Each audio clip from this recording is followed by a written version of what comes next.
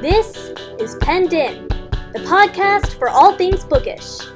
My name is Anna Kate Meadler, and I'm here to help you find your next read.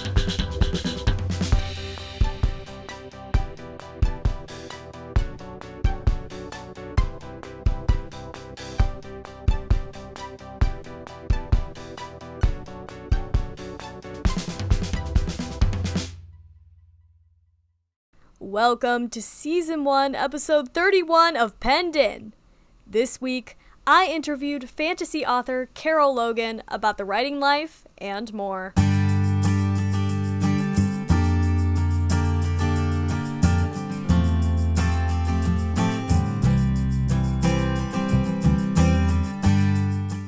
When did you first know that you wanted to be a writer?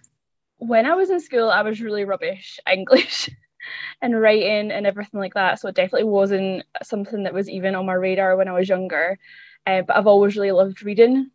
And when I had a kind of bout of depression, I decided that I was going to try and write and read a few books in the year. I tried to read a book a week. And then by the end of the year, I wanted another kind of, I guess, New Year's resolution. So I thought, I'll just try and write a book in the same kind of genre that I like. That kind of kickstarted it. It took about a year and a half to write the first book, and it was the first thing I've ever written. And then by the end of that, I started trying to, query, try to see if anyone wanted it. Lucky enough, after like a few months to find somebody. So it was all very fast.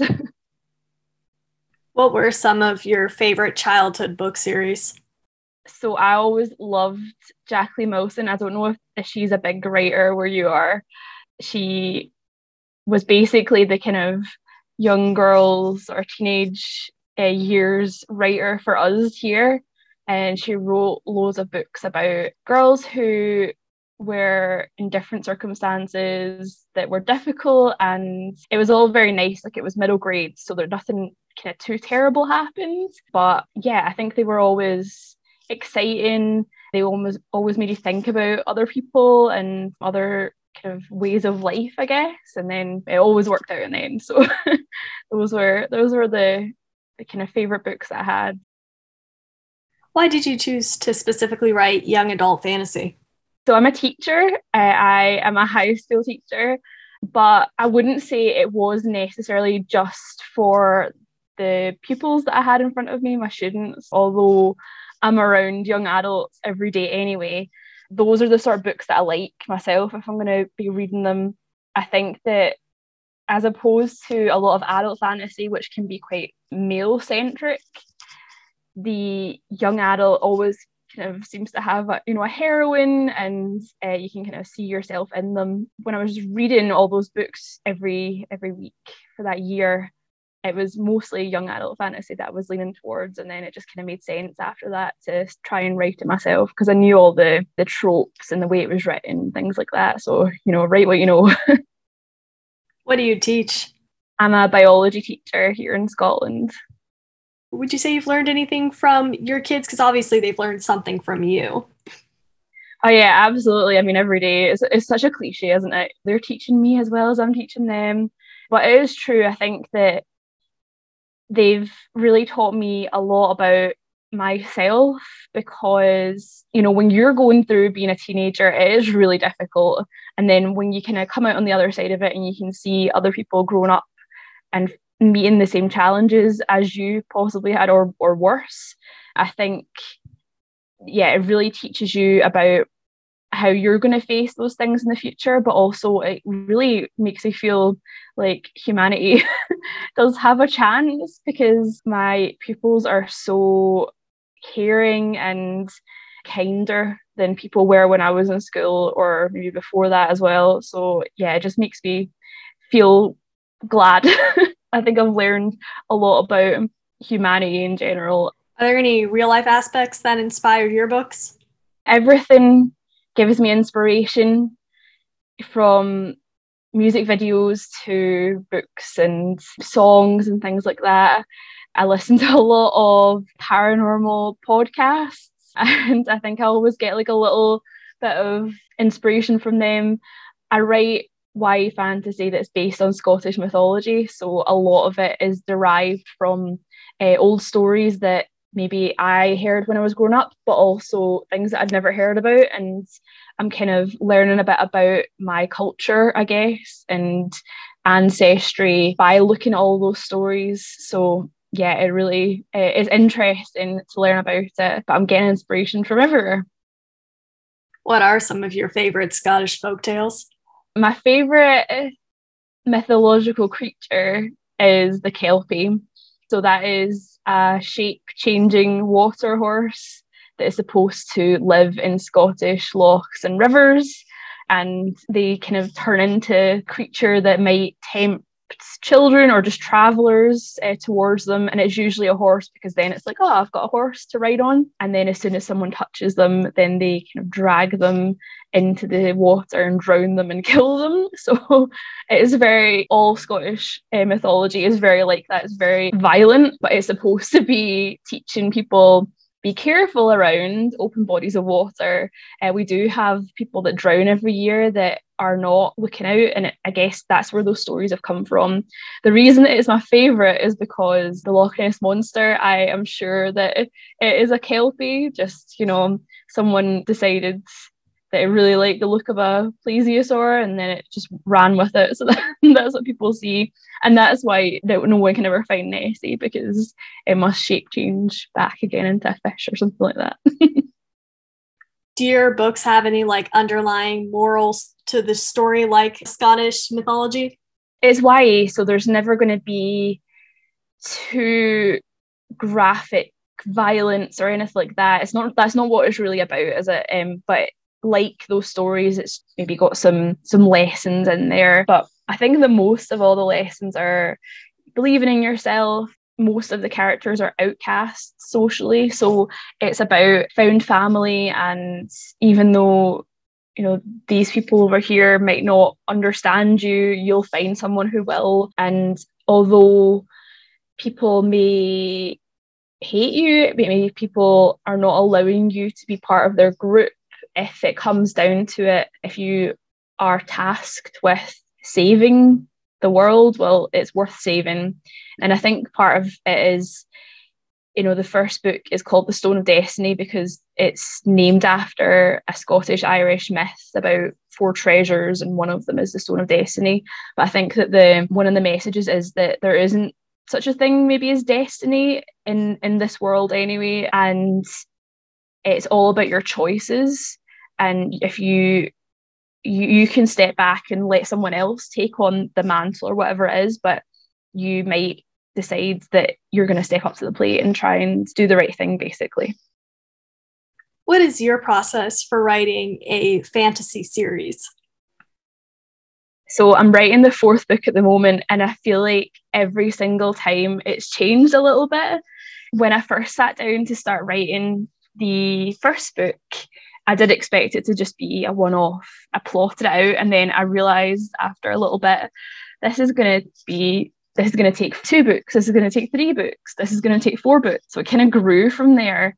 The first time I remember writing it, I tried writing from the beginning and I just kept going, but it didn't really work out for me. So I've realised that I need to kind of plot it all out first, and then write the chapters that I fancy writing at the time, and then I kind of try and slot them all together. A lot of the time I will write the dialogue first and then go in with the dialogue tags and the descriptions and things like that, although I'm really hating myself for it this time, because I've just got a bit carried away, I think, and written just pages of dialogue, and I thought that no one cares about this. So I've had to cut quite a lot of it out. I'm already at 103,000 words, and my deadline is a week on Monday. So I really need to get that cut down. How do you set your deadlines? For these books, the first one was bought, I guess, or the contract was given to me for the first one, and after that they said, yeah, it's done well enough, we want the whole series. So every year after that I've had to write a book within that year so that it can be published, usually in October. The deadline is usually the beginning of June to try and get it edited and ready basically for publication in October.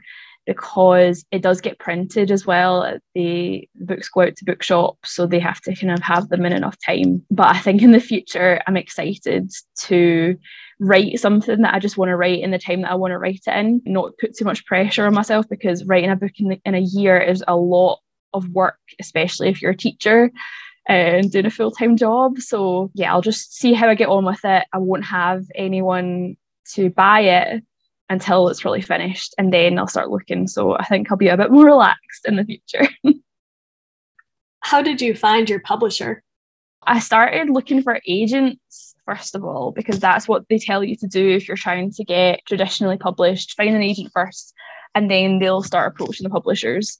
And I only kind of queried, I think, maybe 10 agents, and either got knocked back or emails back to say, no, we're not interested at the moment, or they just never replied. And then I was starting a new job, so I decided to just kind of put that on hold for a little bit and start working again. I think I was speaking to the librarian, and she said, oh, one of the kids in your new book club, his mum actually works for a publisher. She actually is a part-time job, but the other part of her job is that she works in the local bookshop. So I just happened to be in there one day because you can never have enough books. And I was kind of browsing the shelves, and then I said, oh, I've heard about you. You're so-and-so's mum. Nice to meet you.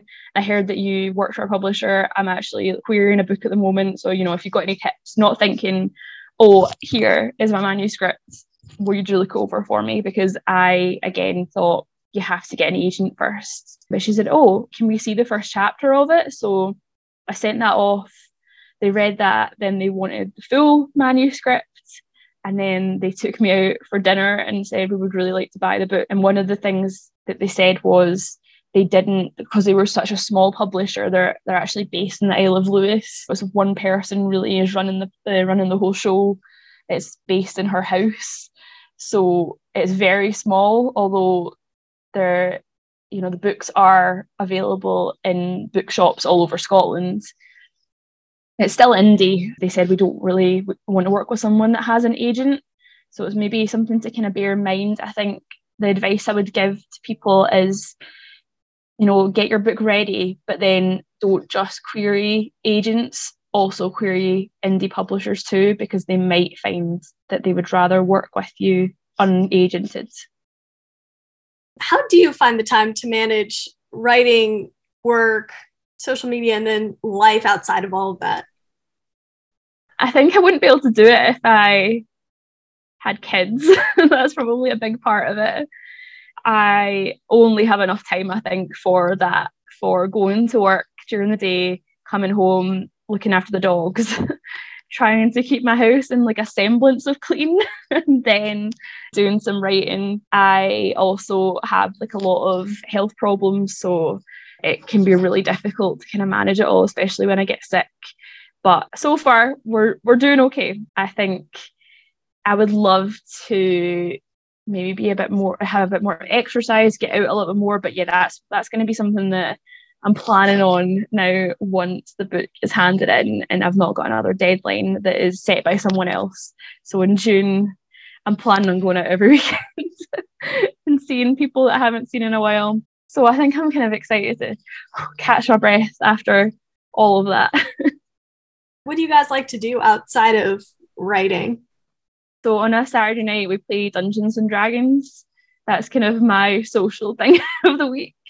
So, we play for 5 hours. We've got friends that we play with in England and also in Florida. And I guess it kind of goes quite well together. I didn't start playing until the pandemic started, although I'd kind of done it a little bit in university.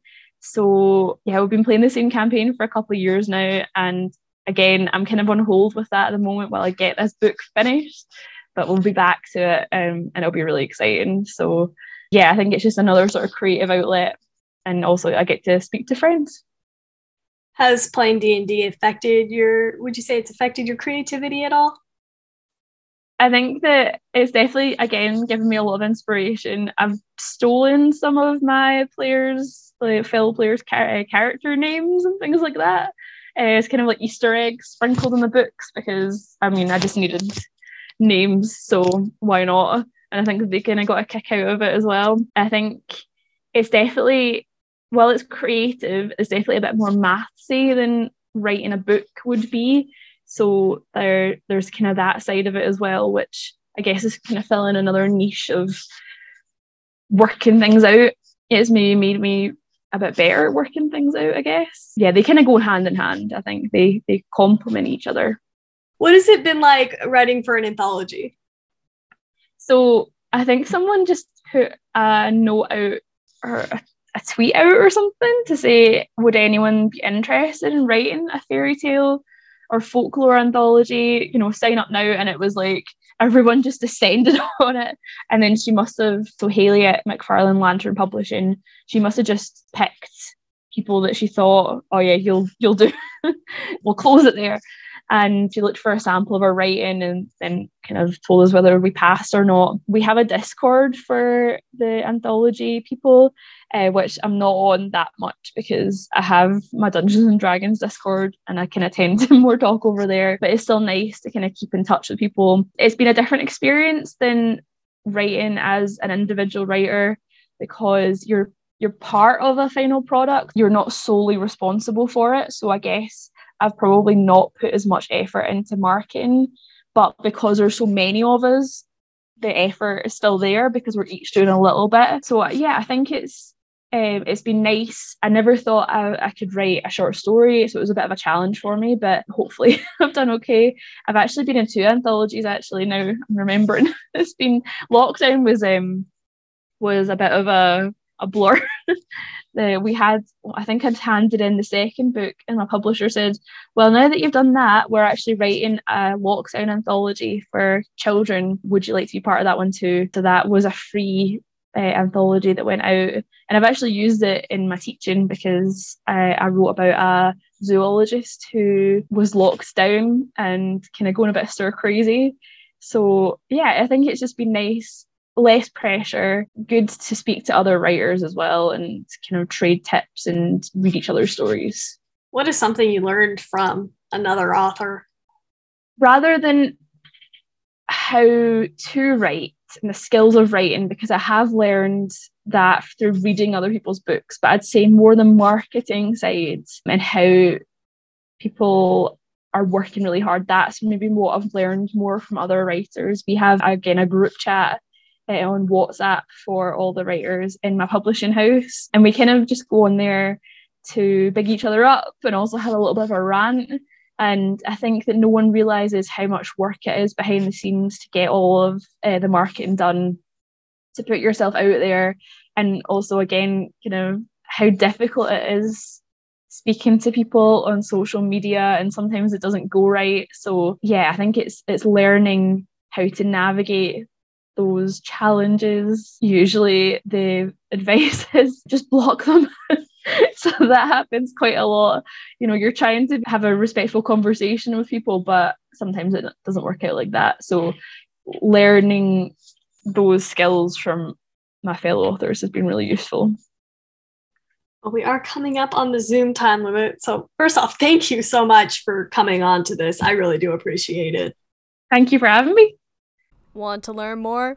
You can find Carol Logan's website linked in the description below. The Sword of Light, a Four Treasures novel, releases October 7th. You can pre-order your copy today, also using the link in the description below. And that's all for this week. As always, thank you guys so much for listening, and make sure to subscribe on Anchor, Apple Podcasts, or Spotify.